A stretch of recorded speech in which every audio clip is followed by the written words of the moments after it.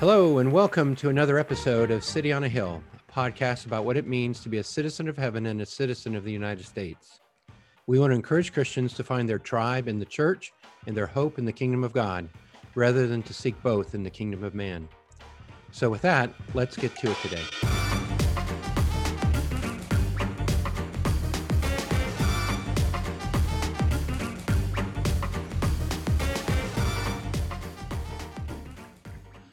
Well, hello, I'm Eric Estep. And I'm Scott Reevely. And this is the City on a Hill podcast. Welcome back, listeners. Welcome back, Scott. I always do that. Well, thank you. But we're gonna cut straight through the riffraff and not talk about how we're doing, because we have a special episode today. What do we got going on, Scott? I like that you're going to ignore me because I'm riffraff. What is up with that? No, you're not the riffraff. We usually do just banter for a little while, and it's just completely unnecessary today. Okay, well, I won't take it personally then. No, we're here today with Paul Hoffman, and we're talking with Paul because he recently wrote a book called Preaching to a Divided Nation that came out August 9th of 2022. I read it earlier than that. I got an early copy, and he's also the author of another related book called Reconciling Places, How to Bridge the Chasms in Our Communities. Paul's a pastor, and he's got boots on the ground experience with the things that he's going to talk to us about today. So thank you for joining us today, Paul. It is a great joy to be here. Thank you for having me on. Yeah, we're glad you're here, and it's just a little bit. The book's been out for a little over a month. What's it like getting a book out into the world, and that whole process is very interesting to me personally, but I would like to hear about it from you. Sure. Yeah, thank you for that question. It's exciting. It's humbling. It's a little nerve-wracking. You want it to do well. You hope you get on highly esteemed podcasts such as this. So Here we go. thanks for having me. I really appreciate it. It's also a little... how do you put it? You put so much effort into it. It's a combination of feelings, because a book is thousands of hours writing, editing, if you have a co-author as I do, bantering back and forth. And then when you're done, you don't even know what to do. I imagine it's like finishing a marathon. You just want to collapse. But in this case, there was a lot of joy because I poured so much of myself and my life and ministry, my scholarship into this book. So ultimately, I would say humbled and grateful and just deeply thankful. Mm-hmm. And is it doing okay? I mean, how Yes. have you heard? Yeah, I had a good That's conversation earlier with Baker. They said it's doing well out of the gate. We've had a strong start, and we pray that continues. So they're thankful for that. It's a academic book, so they said slow and steady wins the race. It's not popular level. They want the popular level. You got to be the horse that's, I don't know, 3-4 lengths ahead. You really want to build up momentum. But yeah, with an academic book, they want slow and steady. So over time, they're really going to be measuring the 2-year. Where are we at after 2 years? Really what they're thinking about. Because you hope you get picked up by professors that will use it in their classrooms, pastors over time. Hopefully we'll buy it, read it, and interact. And that's our desire as well, that it would be used by pastors. We are both, Matt, Kim, and I are pastors at heart. I'm in the trenches, as you said earlier. And so my deepest desire is that it wouldn't just prove useful to students, but also those of us who are slugging it out in the everyday trenches of ministry. So we'll find out after a year and 2 years is really the sign of success. You're a patient man.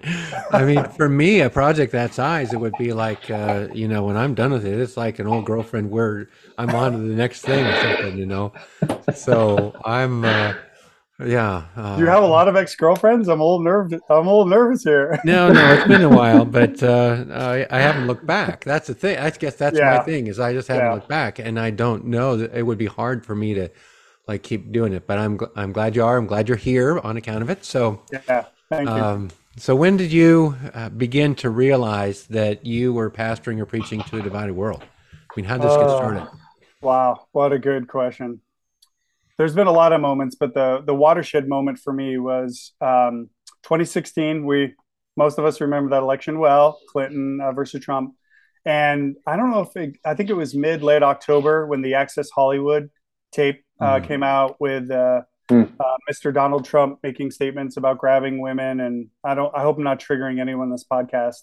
But he said some pretty despicable things. It was caught, we know, surreptitiously by Billy Bush. And I remember hearing it, and I told my wife, I need to say something. I'm a pastor, I'm a community leader, I'm supposed to be a moral authority, allegedly, maybe in my own eyes, if no one There you go. else's. But and my wife's like, Paul, don't do it. Don't put anything on social. You don't want to go there, Paul. And I'm like, well, when am I ever? I've been sitting on the sidelines. When am I ever allowed to weigh in on this? I'm not telling anyone to vote for anyone else. I simply want to comment on the substance of the tape. And so I went back and forth, but I just felt such a sense of moral indignation and outrage at what was being said regarding women, which I construe to be assault. And so I basically just put a link to the article, and I had a couple of hashtags: disgusting, inappropriate, things like this. And it lit off a crazy firebomb of madness. And the first two people to comment was astonishing to me. It was two women that were defending Trump. Oh dear. And that just, I didn't even know what to make of it. And their immediate response is, "So you're voting for the other one?" And I said, "No, that's not what I said. I'm just commenting strictly on the content of this tape. That's it. I'm not telling anyone who they should vote for. I know it's an interesting timing. It came out right before, it's like a 10 or 12-year-old tape that just happened to come out 2 or 3 weeks before the election. But and then it got crazier and crazier because a pastor acquaintance of mine was actually beating on my parishioners. He was berating them and attacking them, and then I just watched this unfold for about 90 minutes. And I told my wife, and she's like, "Told you so." I'm sure your wives have never told you that. But I had to take it down. And then actually the pastor, to his credit, did privately message me and apologize that he had berated, parishioners in my church. And I was actually more supportive of what he was saying than my own parishioners, but I didn't like the fact that he was going at them. And so Right. the way this proceeded so quickly, and the way the comments, the line of argumentation, which had nothing to do with the content of the tape, it had to do pro or against, it had nothing to do with the moral argument I was trying to make. That was a moment that, and I should have known it. Honestly, I should have known better, but that was a moment where I really clued into how serious this situation is in America. And that was, I mean, I assume that was a realization that it was it was a kind of, it was polarized basically, and people were unable to talk about those kinds of things, right? I mean, that's what I think my big takeaway was. People are unable to talk about these things. Yeah, in a rational, coherent Right. manner is what I would say. What were you going to ask, Eric? Oh, so that was in 2016 when you first noticed, but is that a rift you were dealing with for the next 6 years within, because it sounds like those are people within your church, Yes. and people you're preaching to, they're sitting in the pews, or I don't know if you have pews or chairs or whatever, but for the past 6 years, has that been a kind of a battle back and forth, and there are different quote unquote parties in your pews?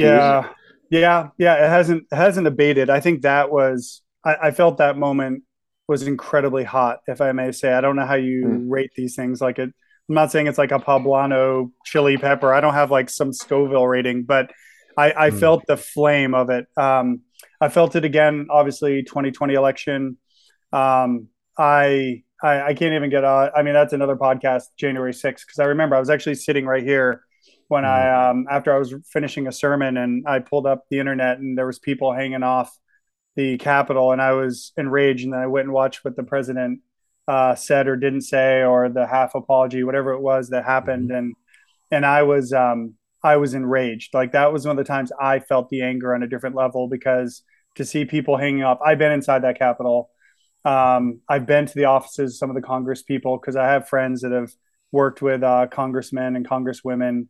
In fact, one of my good friends interned for one of the major senators that went on to become the first, the head of the Department of Homeland Security, John Ashcroft. Okay.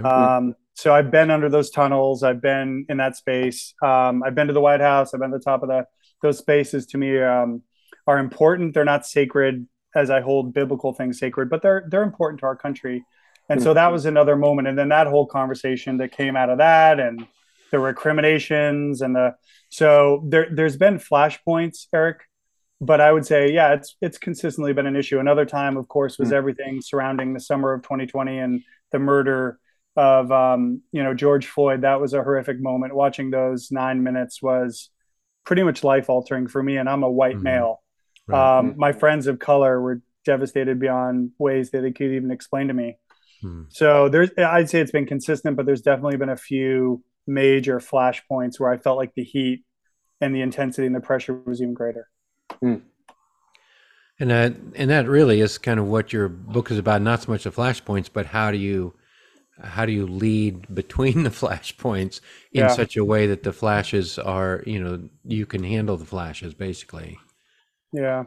Yeah. What kind of, I mean, how would you summarize maybe the mistakes that pastors make, not during those, flashpoints, but during the day to day? I mean, I'll just say mine was being silent. I just didn't say Yeah. anything.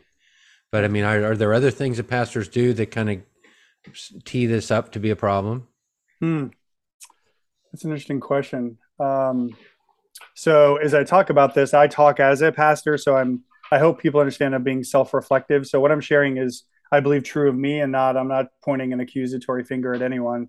Again, I'm a pastor's pastor. I lead a lot of unity and prayer movements, racial reconciliation movements in this region and beyond. So anything I say following is stuff that I think has been true of me, whether present in the past or things I still wrestle with. So I hope that's taken with a grain of salt. The first thing I'd say is sometimes we're not self-aware. I think Mm, pastors need to be aware, what are my own biases as it relates to politics? Are there candidates that get me fired up? Are there issues that get me fired up? Do I even know what I don't know, or do I even have a sense of what I don't know? I call this the mm, Matthew 7 litmus test. Have I taken the plank out of my own eye before I go staring in someone else's eyeballs looking for that little speck? It's human nature to want to blame other people for the sins that we possess, and we're not willing to go stand in a mirror first. The first time, and I've said this in the pulpit, I'm like, first time I tell people I'm preaching to myself. When I'm standing up here, I want you to know I'm talking to myself. It's almost as if I'm in front of an invisible mirror. So I think sometimes we can lack self awareness, and we haven't gone through Matthew 7, taking the plank out before we're yelling at somebody for the tiny little speck. Um, Another thing is, I'd say we do tend to, and more to your point, Scott, I think oftentimes we as pastors can go to extremes. mm, Either we can get too political, or we can completely pretend like politics is not a thing. And what we need to do is, I think, avoid either extreme, where yeah. we're either in the pulpit telling people how to vote on this issue, and I'm down with this candidate and up with this candidate, or we can just pretend like, oh, there is no major election happening on this upcoming Tuesday. And we need to find a middle space, although the middle space is where you tend to get kicked from both sides. So be prepared to have your both cheeks are going to be sore. You're going to be kicked from both sides. That's fair, I think. Yeah. Yeah, a third Mm, thing, and you might want to weigh on this, is use social media with caution.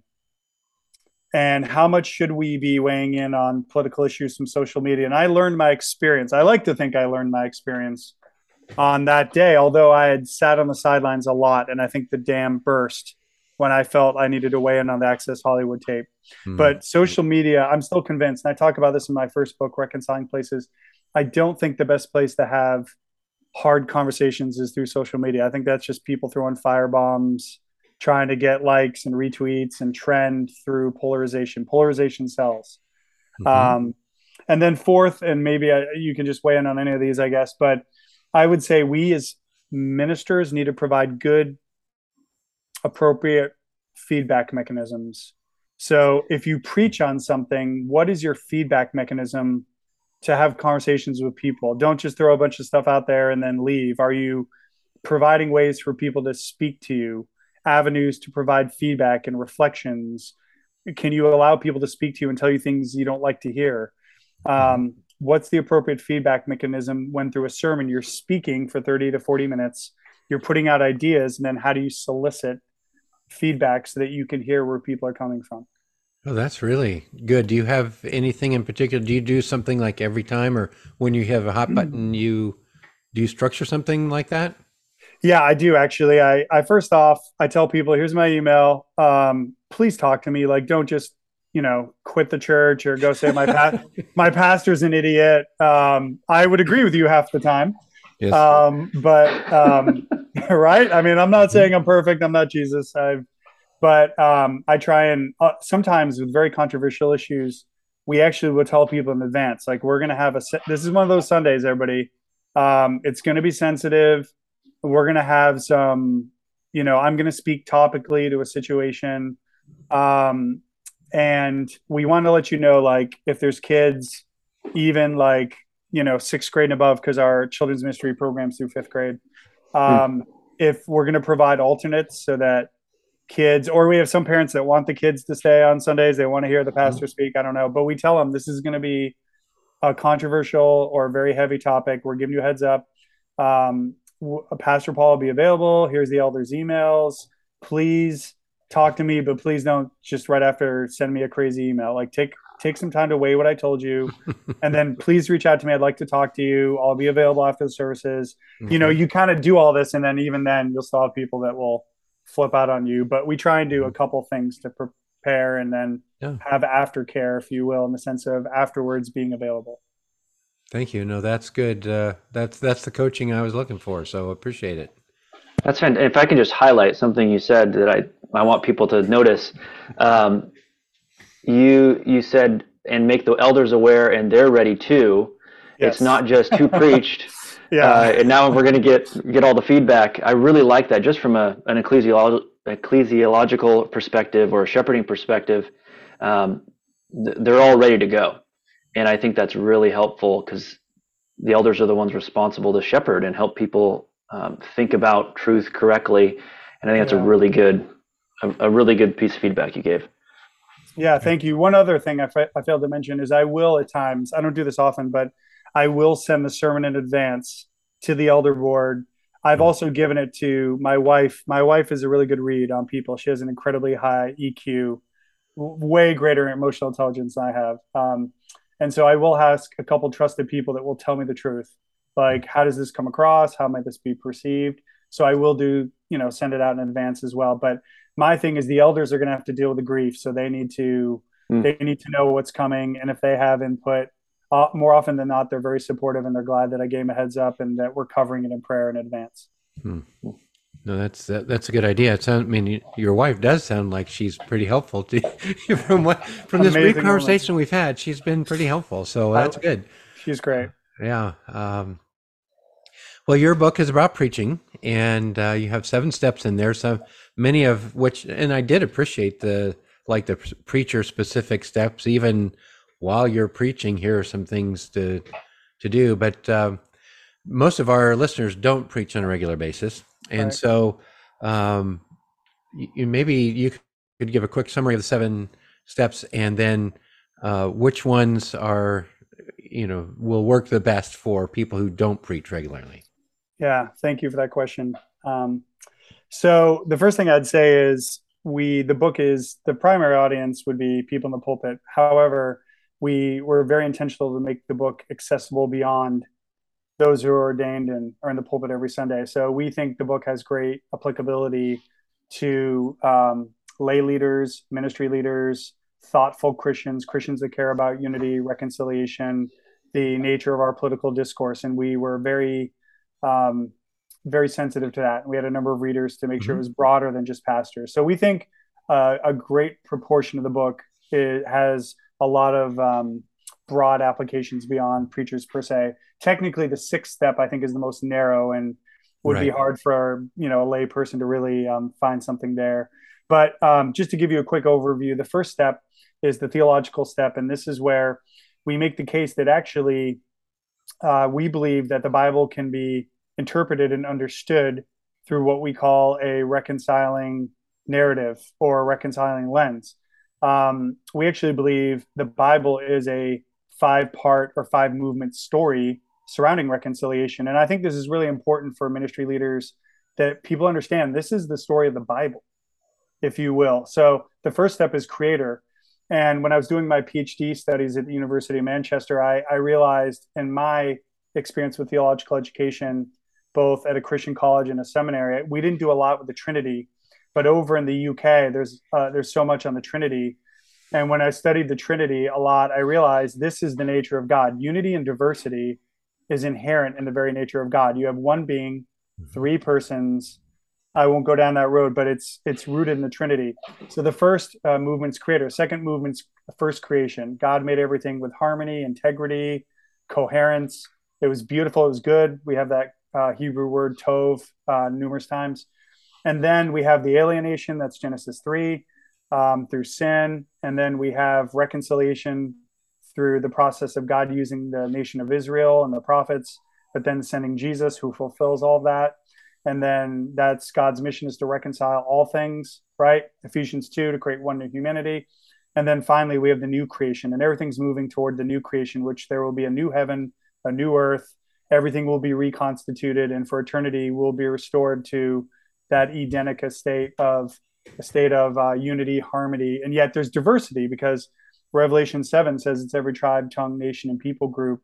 And right now in heaven, there is diversity, but there is one being worshiped, the Lamb who was slain, and we're all wearing that robe. You can tell there's different people, different ethnicity, but they're all wearing the robe of righteousness. Can I just stop you right there? I mean, I love that the base step is the theological step, and we've talked a lot about that on the podcast, and I just am it's just interesting to me that having just met you, that you're approaching politics from a theological basis that has to do with the story arc of the Bible and the good news. And so, because that's really what we have, I would say we have come to find that we can't make sense of politics apart from that.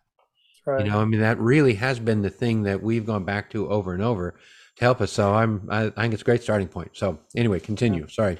No, thank you. That's so critical because this is not, I want, the old axiom, I think it was Rick Warren or others that said, I want God ideas, not good ideas. I want to draw from God's truth as best I can. And I hope we've been faithful to that. The second step is the contextual step, which is about historical intelligence.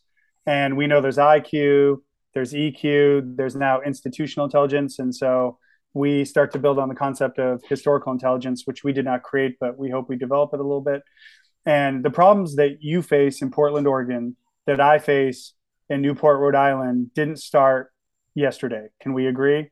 Mm-hmm. If we do, then okay, I hate to disabuse you of that, but I do believe in the old axiom that if you don't know history, you're bound to repeat it. So we need to go back and say, what are the problems as a nation? And what are the unique problems to my context or my community? I imagine we have similar issues pastorally in Portland, Oregon area compared to Newport, Rhode Island. And yet we have different problems at the same time. There's similarity and dissimilarity.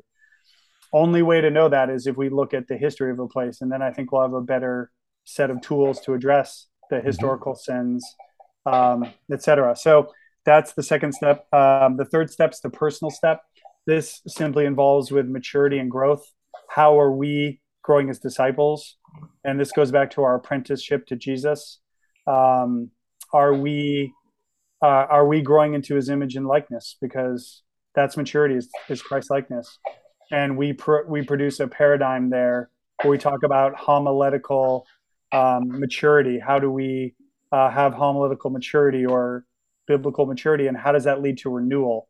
And so we actually use Psalm 51 as a paradigm.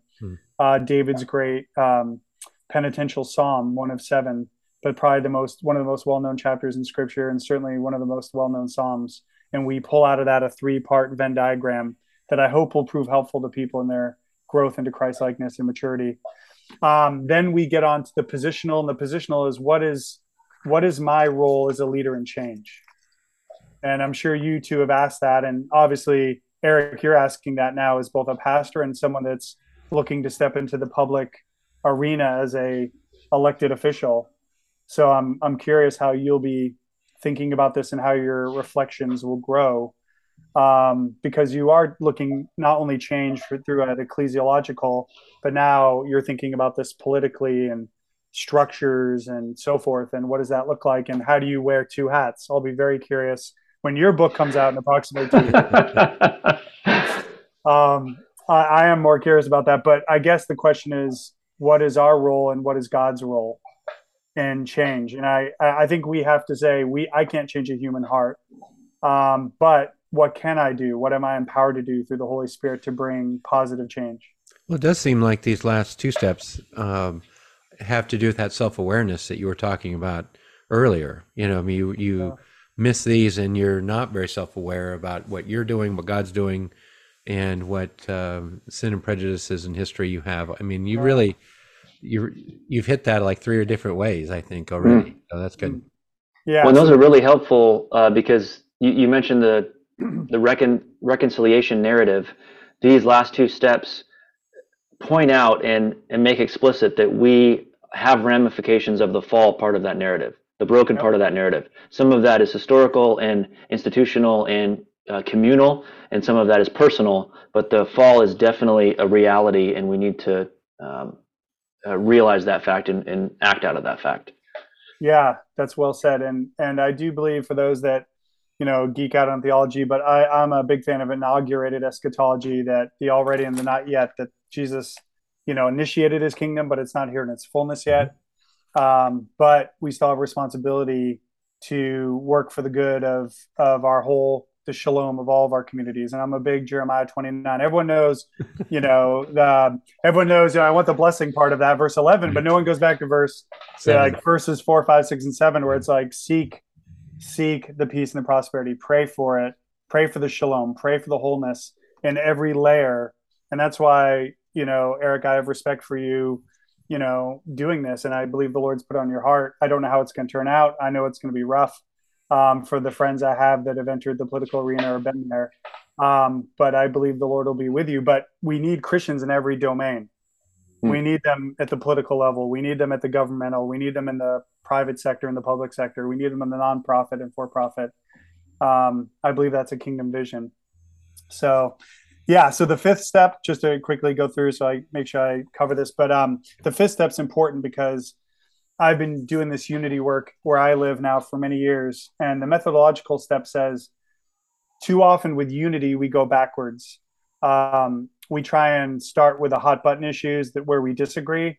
And we believe actually it's best to start by reminding ourselves, what do we have in common as Christians or as citizens? What is it that we share? So what is our shared foundation? And this is a sociological concept that you may be familiar with, of centered sets versus bounded sets. It's a sociological phenomenon. Bounded sets is all about who's in and who's out. You're either a Republican or Democrat. You're either a Presbyterian or not a Presbyterian, and then centered set says it's not about who's in or out. It's what is our orientation? What are we facing? Are we all moving in the same direction? We're at different, if we're all in a spaceship headed to the sun, some of us are closer to the sun, some of us are further away from the sun, but we all have the same destination. And so we said it's best to focus on centered sets, then bounded sets. So we talk about this idea that we think it's best if people start by building common ground around 4 areas: shared identity, shared doctrine. I'm not going in the right order, but shared doctrine, shared identity, shared mission, which is the Great Commandment, Great Commission. Every Christian is called to do that. And then shared experiences of pain, loss, heartache, fear, these kinds of things. And there's more that we could have elaborated on, but we chose 4. And we said, what would it look like if we just sit down and focus on what we share in common and then move to the areas of disagreement? We may approach each other a little bit differently from a position of strength and not weakness. I like that. So we have that. We have diagrams that were, one of my best friends does a lot with graphic art. And I think I like the diagrams. They're cool and different. He wouldn't let me do boring stick figures, and I think they came out okay. But for the visual learners, that was important. And then the 7th is the categorical. So this is, in a sense, goes back to number 1. It's theological, but we actually give people, hey, here are common themes you can build off of.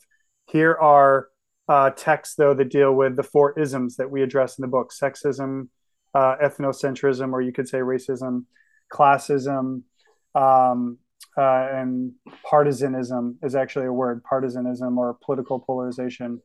So we talk about 3 of the isms are in Galatians 3:28. The other one is basically 1 Corinthians 1, the division over personalities, which is a lot of commonality to our politics.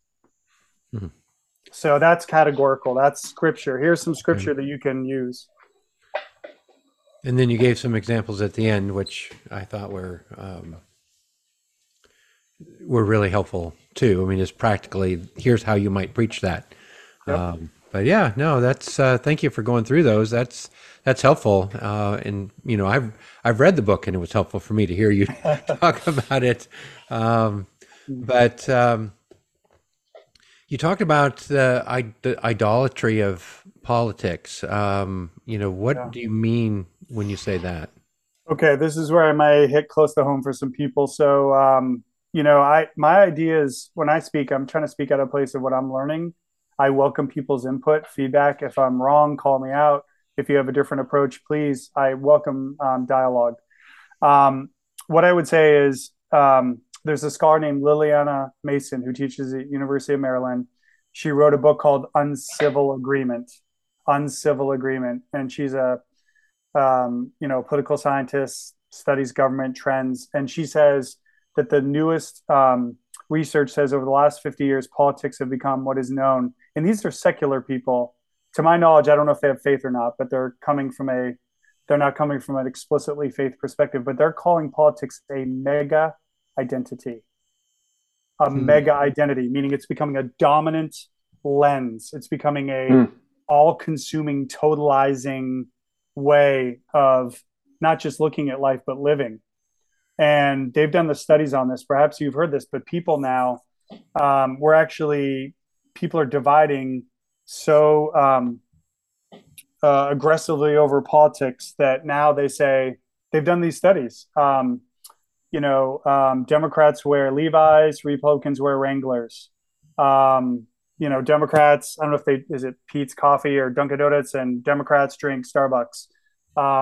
It's literally working itself out in where people live, what they wear, what they consume, where they shop. Like, this is segmenting. And Liliana Mason uses the words, she calls it leads to social polarization, which is, she says 3 things happen. There's increased partisan bias, meaning, oh, those stupid Democrats, oh, those stupid Republicans. Like, it's greater bias. Like, if I see the name, I've labeled you. Oh, you voted for so-and-so, I've labeled you all this. She says, secondly, there's increased emotional reactivity. Like, people are like out of their minds. And then third, increased activism, which should be the positive. If anything, we want people to be a little more civically engaged, but you have the partisan bias, which is generalizing, labeling, and then you have the increased emotional reactivity where people are not thinking through policy. They're just like freaking out, like the story I told earlier. And I've been guilty. I don't want to pretend like I'm cool, calm, and collected. I've been reactive as well. And there's times I wish I had behaved differently than I did. And so I'm not pretending that I'm on some high horse here.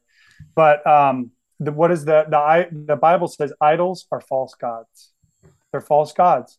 And so we're called to repent of our idols, or God will allow us to experience the consequences of our unrepentant idolatry, and he'll remove his restraining hand of grace, and we will experience the full impact of our worship of idols if we don't repent and turn back to him. We have seen the lining up of people along polarized lines, not just practically or during those flashpoints, but we've had friends move to other states. Wow. I don't know if that happens back east, but it's happened here. There's kind of a sort where people are using politics as a reason to relocate. Yeah, I've heard that. I've heard that. Well, that reminds me of Bill Bishop wrote the Big Sort, describing people self-sorting locationally, but you described it in a consumer fashion as well. And I love that. I've never heard of that mega identity, but I think if you elevate something to be Yeah. your God defines your identity. Yep. So of course, if you do that with politics, it's going to define everything you do, or at least influence everything you do. That's really helpful. Yeah. And one other, just a way to kind of ping off that, I think I want to be clear. I'm not anti-politics. I'm not anti-government, anti-politics. Um, Normally an idol, and I studied Tim Keller as part of my PhD research. Was actually I critically analyzed Tim Keller's urban mission model. But I agree with Keller that and he's drawing from the reformers. But an idol is a good thing that becomes an ultimate thing. It's not a bad thing in and of itself. Politics. I think you would agree with this, Eric. Both of you would agree. Politics, the partisan process, the structures, these are not bad in and of themselves. They're a good thing, but they become an ultimate thing. And when something that's a good thing becomes an ultimate thing and takes the place of Jesus Christ on the throne of our hearts, then we're in trouble. Yeah, no, thank you. Thank you for that. Keller references to like turning off your TV and getting off social media. All those are welcome. These are this is the bingo card of City on a Hill. You're just hitting them all. You Redemptive narrative. Yep, you're hitting a lot of them. So thank you. Sure. But that does kind of lead me to think. I mean, I kind of grew up engaging politics, or Christians engaging politics, through, I don't know, the moral majority phase of our, evangelical church, I suppose, where there were Christian policies and there were non-Christian policies, and Christians kind of engaged solely on a policy kind of a level. Is there another way that you would think about that? Maybe Christians, our listeners, should think about what it means to be a Christian relating to politics besides just policies? Yeah, that's $1 million question. What a great question. Thank you. So my first thing is, I hope this doesn't come across weird or trite or hyper spiritual, but the clear command of Scripture in 1 Timothy 2 is pray for your leaders. So my first lens is, are we living into 1 Timothy 2? Are we interceding for our, and remember, this is Paul speaking into a Roman, speaking to Timothy. This is Rome. They don't really have popular government. They're, sticking Christians on stakes and lighting them on fire because they feel like it. So this is not even like, I'm in America, I don't like my president. It's like, you could be in big trouble any day when the government is fed up with you and there's no recourse. So we forget the context of the scriptures, that they didn't have a fully democratic, representative government like we do, a federal republic. But do we pray for them?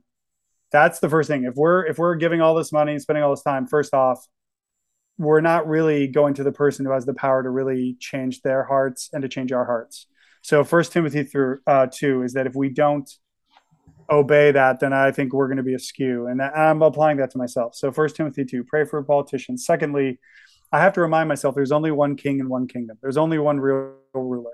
The rest of the people are just, taking up space and taking up time, and they can do some good or bad. And I don't want to undermine you, Eric. And I pray the Lord blesses you and puts you into a place of prominence and authority, and, a place where you could be a servant leader and show us a different way to lead. But there's only one king. That's always been that way. There was one king before he created everything. He always existed. He's eternal, immortal, invisible.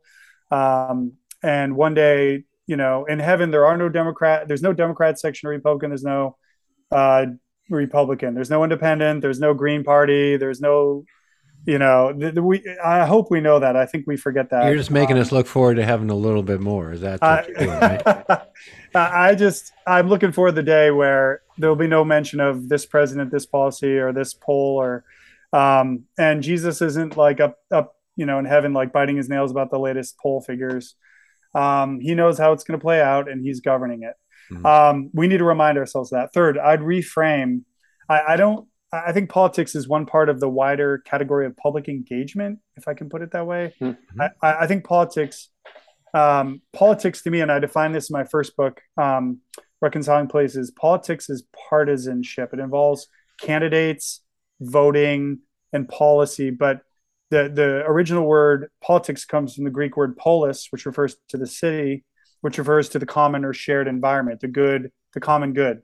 Ideally, we know no city's perfect and every city has the haves and the have-nots, but ideally it's for the common good of all those in that place. So I like to think about public engagement, and this is where I do like what Keller did. Keller said in Generous Justice, he gave three different categories of involvement. He talks about relief, like on the ground, hands, soup kitchen, clothe people, feed people.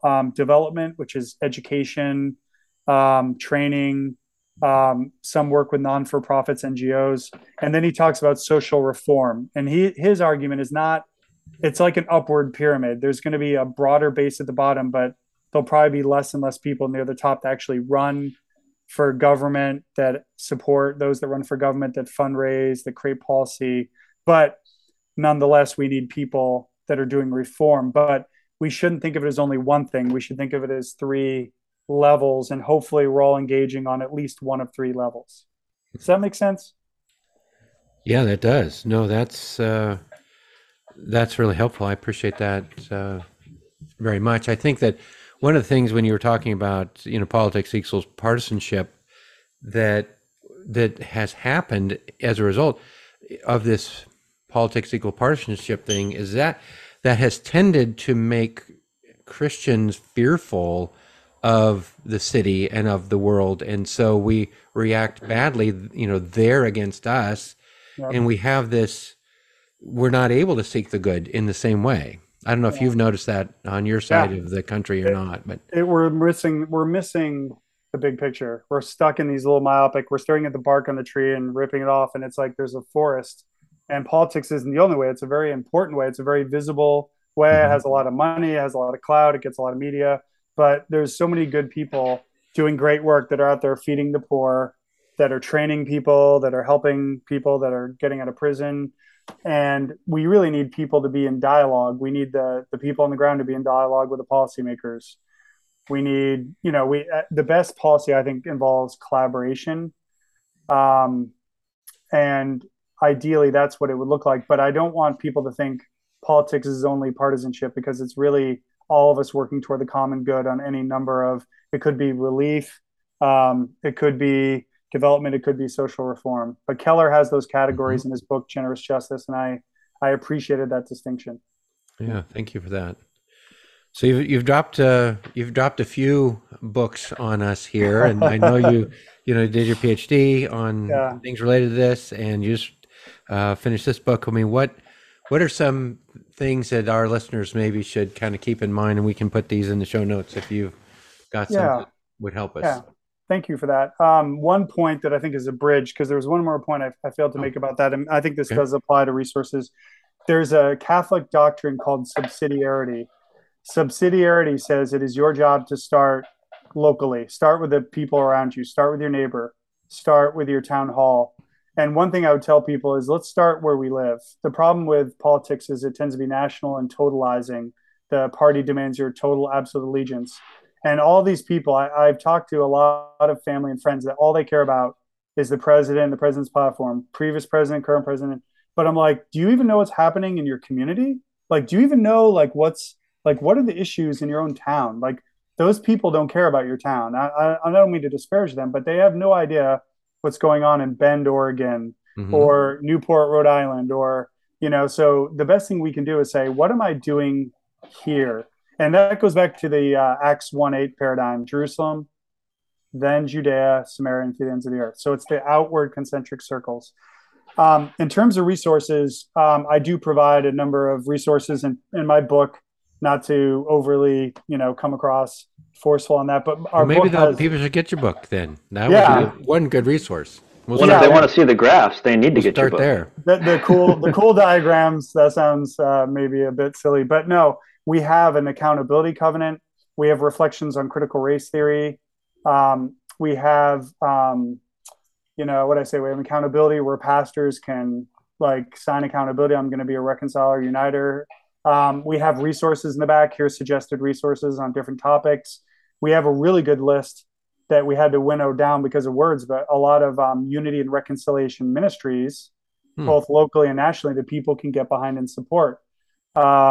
and that's one of my application points is people say, where do I start? And I say, are you or your church involved in any kind of like local, regional, multi-church prayer or multi-church unity reconciliation movement where it's multi-ethnic, it's multi-denominational. There's other people there that voted differently than you. They look differently than you. A lot of people are all bent out of shape about this stuff. And I'm like, why don't you just start uniting in your own community? And so I've co-founded and co-lead a movement in this region going on since 2009 called One Church, One Prayer. It's a monthly gathering of 5 churches where we come and we pray. We call out these sins and we say, Lord, help us. We're broken. We need you. We need revival. And so, the book has a number of reconciliation ministries, but, just go talk to your pastor. What's the local clergy group? A lot of this is just taking the time to be curious and to go to the community and go to the NGOs, ask them what's going on in my community, find out from your pastor. Is there a pastor's fellowship? Is there a prayer meeting like quarterly or annually with other churches? In terms of other things, I would say Reconciling Places, my first book, I talk about some practical steps by way of reconciling prayer. Here's ways we can pray that's reconciling. I talk about reconciling rhetoric. How do we speak in a way that fosters reconciliation, doesn't throw gasoline on the tribalism? I talk about forming reconciliation coalitions or starting ministries that have this passion. And then there's lots of podcasts, people that I listen to. You guys may be familiar with John Perkins, Christian Community Development Corporation. He's one of the greats. He's in line with Martin Luther King Jr. And he's really doing it incarnationally. So anything by John Perkins. Brenda Salter McNeil has a great book, Roadmap to Reconciliation. I could go on, but those are 2 wonderful resources, and we list a bunch in the back of Preaching to a Divided Nation. My last thing would be, for some people, we want to go out and change the world. We want to do this, want to do that. My first thing I tell people is take a relational inventory. The first thing you do is say, look around you. Does everyone look like you?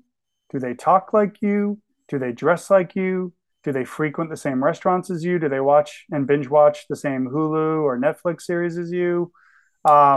If everyone looks like you might be a narcissist. And so I take this from someone that's working it through in my own, but people say, well, this is country, blah. Well, let it start with you, man. Let it start with you. Like, are you cultivating inter-ethnic friendships? Are you cultivating inter-political friendships? Are you cultivating inter-economic, interdenominational friendships? If everyone around you is Baptist or Presbyterian or non-denominational and they all have the same skin color and voted for the same person, I don't think you're doing enough. I'm just being honest. And we talk about this in the book. 2 Corinthians 5 is very clear. We have the identity, the message, and the ministry of reconciliation.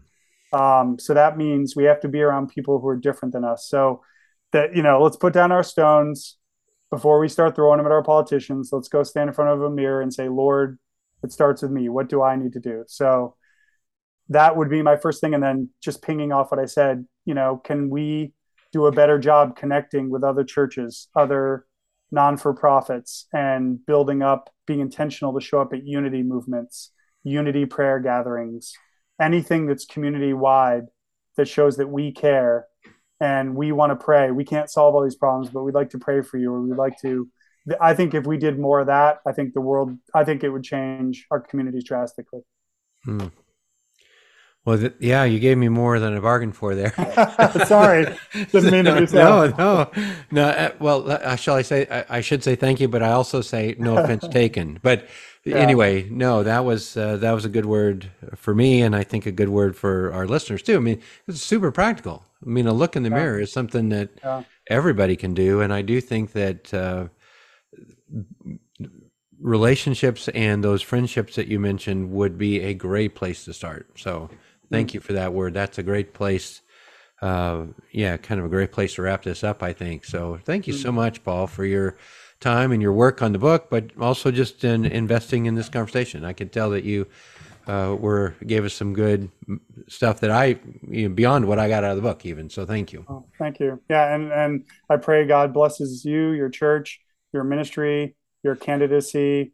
And I'm looking forward to a good report of how the Lord is going to be continuing to use you guys in the future. So thank you for doing this. Yeah, we'll have to keep in touch. Thank you. Amen. Awesome. Thank you. Well, listeners, don't forget to subscribe on Apple Podcasts or wherever you get your podcasts and rate us. If you find what we're doing helpful, a review goes a long way to getting this to other people. Share it with a friend. If you have questions, send them to comment@cityonahillpodcast.com, and we look forward to the next conversation.